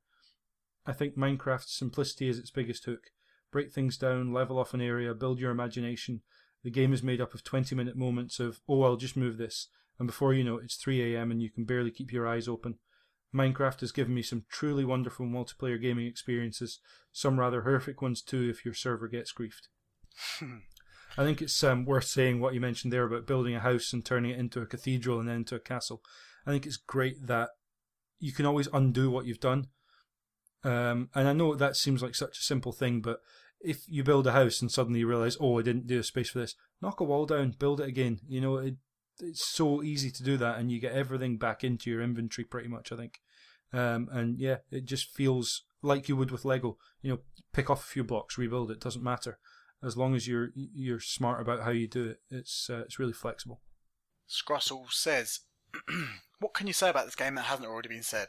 I tend to think of Minecraft as being more of a toy box than a game. It's fitting that it's gained a reputation of basically being digital Lego. That's a big part of what it is. Even with all the survival and combat elements, that can be quite compelling, admittedly more so with the former. The biggest draw for this game for me is how it can be a blank canvas to express creativity in a three-dimensional space. One of the biggest reasons I play games is to explore new and strange worlds, and Minecraft allows you to create your own worlds, even if sometimes I found myself frustrated with the limits of my own capabilities. But seeing what other people can create is such a joy too. I've spent far more time watching videos of this game on YouTube than I've actually playing it, marvelling at what some people are able to do with it. My mind has been blown many times over seeing what people have been able to create, not just in an aesthetic sense, but in a mechanical sense too. The way people have created entire games within Minecraft itself, whether that be mods or just redstone, it's amazing to see how the game can be changed and how many different experiences you can have. I think there's also something to be said about how it is largely responsible for the popularisation of Let's Plays and general gaming video content. Although it was around before, it wasn't really until the Yogcast showed up with the right mix of personality and being at the right place at the right time that it really took off, leading to a revolution in how people consume media about games. Whether that be a good or bad thing could be debated, but it certainly had a huge impact on the medium. Okay, we've got one from friend of the show, Tom Thumb, and he says, where to start with Minecraft? I've lost count of how many hours I've put into this game. I've got fond memories of the original server we had with GamerDork and spending my first time in the game with Fudge and Guy building a dam and a massive swimming pool below. Another time was building my first monster trap on a single player game. It took me so goddamn long. Or digging another monster trap and emptying all the blocks underneath, leaving a big black hole. That took me about 3 months to do, and I don't regret it. Such a great game, but one I've kind of grown bored with now thanks to DayZ and other similar games. It's one of those games that draws you in and you can lose months on it. It's all about those wow moments when exploring, and you come across the random beauty of the game's inherent creations. Loved it. In fact, thinking about this, I need to play some more. Sly Reflex says, I love digital toy boxes. Minecraft is one of the finest. I love that it's many things to many people. Some like to play survival mode where everything they put down was claimed by them. Some people like the Lego-iness of the creative mode that allows them to go wild. Others like to create problems so they can be solved by using the in-game mechanics. I'm personally all three of those. There's an incredible pride to be had building something where you've collected everything, carefully planning what goes where so that its footprint doesn't exceed or encroach on other projects. Making mechanical machines in the game using the least possible materials and space becomes the world's most free-form puzzle game. Minecraft's crowning glory is the people that play it. Yeah, there are trolls and griefers, but as a whole the community is really positive. The way that knowledge and ideas pass through from person to person is almost viral. As you get to know people playing, you get to know their style too. Players become artisans, identifiable by their work on how they construct stuff. Some people are safe and stick to making the usual things that are very aesthetic. Some might impress with technical know-how, while others might dazzle with their totally out there ideas and execution. To me, Minecraft is a very important game. It feels like a step forward in freeform gameplay that is hard to come by otherwise.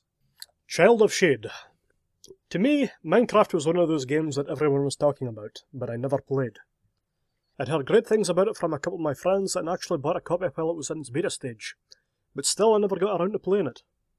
It wouldn't be until earlier this year that I would finally pick up the game and try it out for the first time. Early impressions were somewhat underwhelming, with me wandering around a vast world trying to figure out what to do. Then it took ages to find out how to craft tools and blocks, and that was when the game started to open up for me. That euphoria didn't last very long when I quickly got bored of building things. I like the idea of having a massive world to explore and build around in to your heart's content, but I felt that the game needed to do a better job of explaining its mechanics to the player. At the end of my session with it, I just found myself bored and without a goal to fulfill.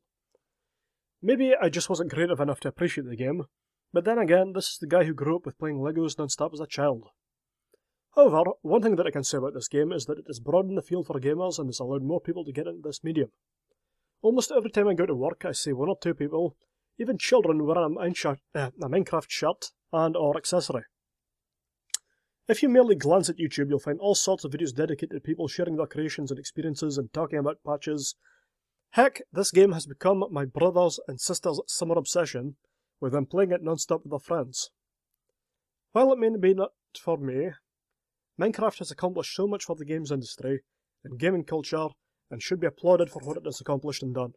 Going to swiftly move on to the 3-word reviews, which is via the Twitter, #CRTWR.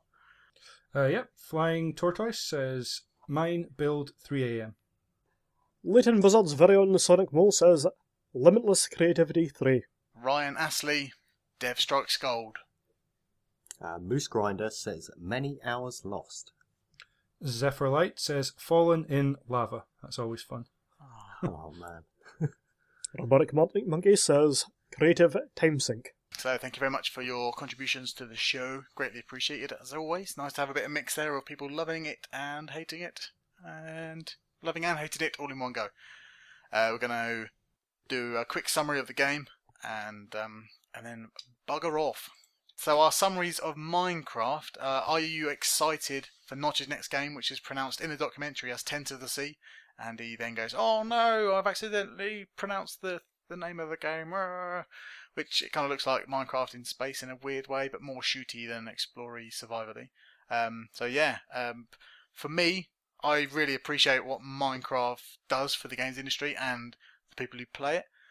But ultimately, I find it quite intimidating to play, because if I was to pick it up again now, I would get that sort of World of Warcrafty style feeling of just like, oh, this is going to take me forever to do this, and that's quite bad to, play a game with that sort of prejudice against it. I guess that sort of feeling of dread before you've even started playing it again. But that's how I feel with games like this now. It's spawned a genre, I do believe. I think it's very, very important, like I said, for everyone involved. But ultimately, it's not my bag, baby. you know, it's. I think part of it comes down to me being not very creative with the game's mechanics, and that definitely shows through when I made the most boring house in the world, just sitting there and you're just like, well, come on, do something fun, and I just can't do that because the time and my brain don't, merge together to make something exciting.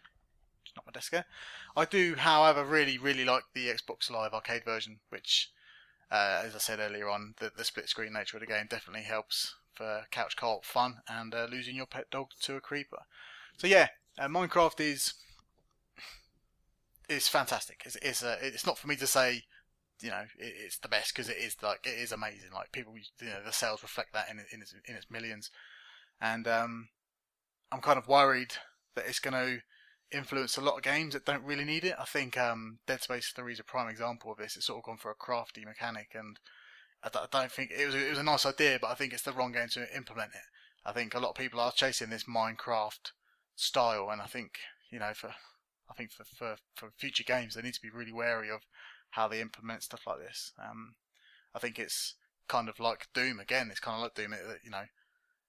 It's just too good for its time that people just want a piece of that pie. Again, like with World of Warcraft, that game came out and it was the best of its style, effectively, redefining it, and people went for that pie and failed. Like MMOs now are a bit of a damp squib, and you can't really play one without even feeling of, oh, here comes another quest giver. I'm hoping that Minecraft doesn't have the same influence, where it's just like, okay, I've just got to build another hut to survive the night. You know what I mean? It's just too. I hope it's just not too good for its own good for the industry, if you know what I mean. So yeah, if you like games, you've definitely got to check it out at least once, because it's an experience that it's the best of its type, and hasn't been beaten. Rich. So, sort of spinning off of what you're saying there, where you it isn't a game that you would always go back to because it's got that kind of steep learning curve. To be really good at it, you need to know a lot about it and stuff. But that's where the multiplayer side of the game comes into it. There's a bit like what Sly Reflex was saying in his little bit of it. There's nothing better than sort of having that face palm moment, like, I just can't get this redstone to work, I give up. And then once someone else comes along and says, oh, you've got this bit in the wrong place, look, and they help you fix it, and between the two of you, it works.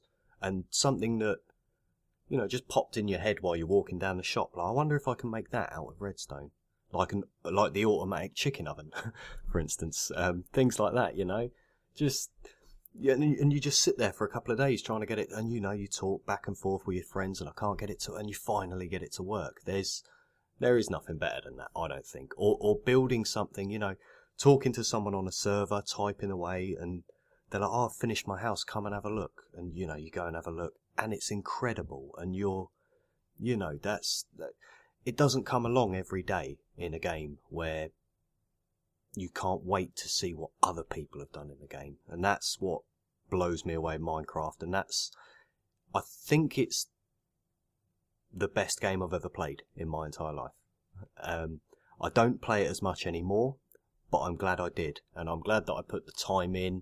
And for me, it's the first real game that I've taken seriously. And it's a weird one, because Minecraft isn't that kind of game. But from my point of view, I got into the forums and stuff, and I really got into the YouTube side of it, and it kind of, I let it take over a little bit too much in some ways, and spent far too much time playing it. But I'm really, really glad I did, and it started off a little bit niche, and I think now it's moved on to its own thing.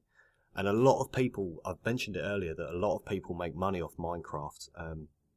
Just to give you an idea, that I think there's over 30,000 Minecraft server host companies in the world.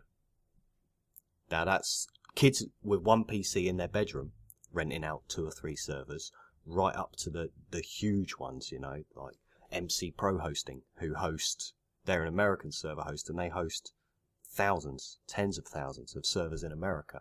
And they're making all of this money, all of these people, there's websites like Planet Minecraft, and none of it would have happened if Notch hadn't made this game. And I think if no one's ever played Minecraft before, you should pick it up on either platform and just give it a bash, because, you need to see what all the fuss is about. And I think when people play it and they give it a chance, I think most people will want to play it, regardless of, age, what sort of games you like. I think anyone would enjoy playing it. I really do.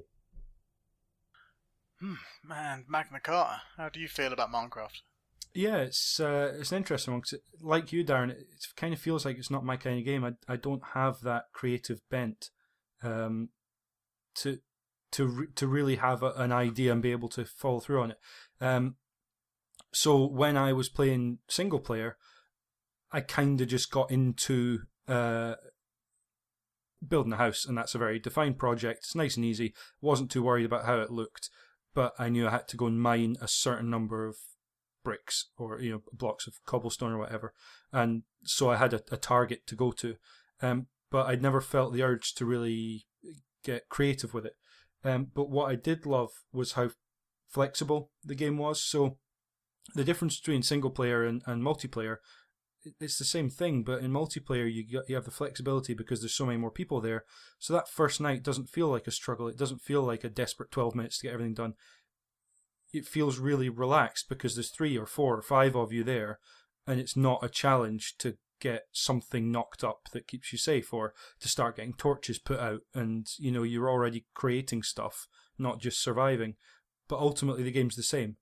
And likewise, there's a flexibility to the mechanics, like you were saying about Dead Space having crafting in Dead Space 3.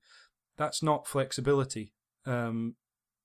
There's no difference really between crafting yourself a gun that fires laser bolts or one that fires spikes. It's not flexibility. It doesn't add anything to the game really. Whereas in Minecraft, the crafting gives you a great sense of really choosing how you're going to define your world and what you're going to do in your world. And you can just walk around in that game. You don't have to craft anything if you don't want to, but the crafting's there and you can use it, and it gives you a lot of power and a lot of flexibility. Just by having these very basic mechanics and what looks like quite a simple world, but the depth as you go literally deeper underground, but also deeper into what you can do in the world, and you start getting ideas from other people, and you start communicating with other people. It had that kind of, a game like Braid makes you feel clever by solving the puzzles, but you don't need help from anyone else generally to solve them, whereas with something like Minecraft or Fez or Dark Souls are the 3 I can think of, it almost demands that you contact someone else and start asking questions, start having a conversation, start watching videos that someone else has made to try and uncover what's going on in the world. So it has that kind of depth to it, and it demands a little bit more of the player just to kind of put something of themselves into it to get something out. And I know it's a bit of a rambling summary, but it really felt like something slightly different to me than what most games think of when they think of allowing you to be creative or think of multiplayer. And yeah, I just loved it for that. And it was quite an intense sort of 3 weeks over which I really played the meat of my Minecraft hours. But I loved it, and I loved single player. I loved going on multiplayer and having a, rather than griefing anyone, what I took to was building these little hidey holes all over the place where I'd stored all my stuff, not knowing whether I could really trust these people who were arguably pretty good friends of mine. But I'd hide a diamond sword down a pit, and I'd know it was 3 blocks along and 2 blocks up from the corner of the house, and it's probably still there to this day. But just stuff like that, so you can have a single player experience in a multiplayer world and not have to worry about other people. So yeah, just stuff like that was really fun to do, and yeah, just uncovering all the secrets of the world. So you're basically a role playing a squirrel while you were playing. Yeah, basically just gathering stuff, squirreling it away, and then looking cute when someone else showed up, and I pretended I hadn't been doing anything I shouldn't have been. That's it. Yeah, I'm a squirrel. And last but not least, Mr. Foreman.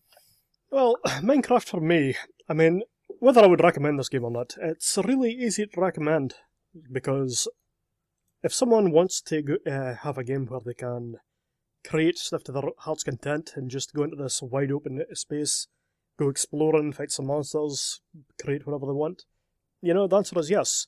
But what the most interesting thing for me is, a lot of developers are looking at this game and wondering how it got 18 million sales to date, continuing to sell well. And the simple answer to me, at least, is it's the same thing as with something like Animal Crossing. Games that offer you genuine creativity are few and far between, and it's an experience that a lot of players yearn for. They want to be able to do things on their own terms as opposed to being railroaded through a short 4-hour adventure filled with, these really standard cinematic moments, pretty pedestrian gunplay. They want to be able to stretch their wings a little bit, see what they can impact the world, impact the world in a way that they instigate. They dream up, they conjure it, they get to work, and eventually they accomplish, That kind of personal fulfillment is important for an important thing for a lot of players that they just don't get very often, If you complete something like Call of Duty, you've been led down a very narrow tunnel. The developers want you to do something the entire way along, and you basically all you're doing is kind of accomplishing it in a very linear manner. And that's not just Call of Duty, it's the majority of games in the market today. And even though I think that Minecraft is a little bit too sprawling for me, I don't have enough time to do it, and if you get into that game and you want to do something big scale, you could be there for months. It's just, you can gaze at the distance and never see the end. But I've got nothing but appreciation for this game, for taking a chance, allowing people to do what they want as opposed to, like what the developer wants them to do. That's a really important thing, in my opinion. And more games should be doing it. I don't want every game to become that, I feel that a nice mixture is really important. But the secret is, the enjoyment lies with what the player can accomplish, not what the development team made in the development cycle. Yeah, it doesn't feel like Notch or Mojang were ever kind of showing off. They left it to the players to show off, and I think that kind of, I think that was important. It's just that. I mean, they've made the tools, but it's entirely up to the player to use those tools, and they can use it in a lot of strange, interesting, bizarre, and just wonderful ways. Yeah, absolutely. And I probably should have said in my roundup the fact that I could base. It was one lesson I did as as a maths teacher.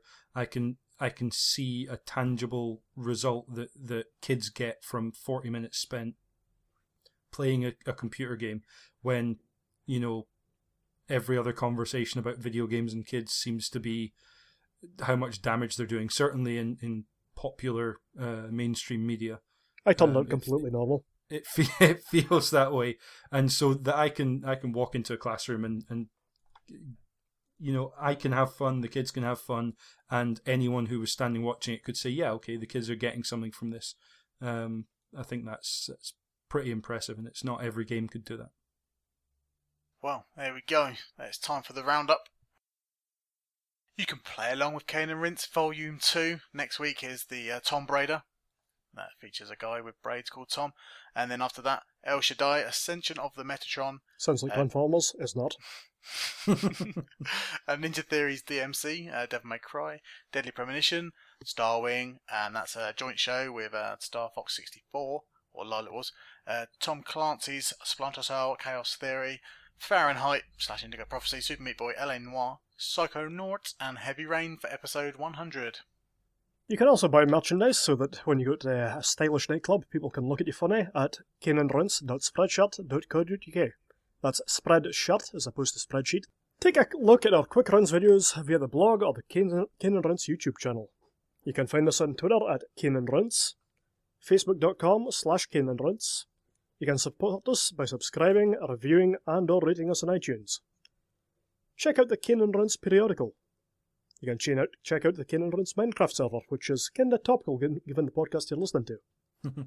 You can join the Kane and Rince community and have your say at kaneandrince.com/forum. All of this and more can be found at kaneandrince.com.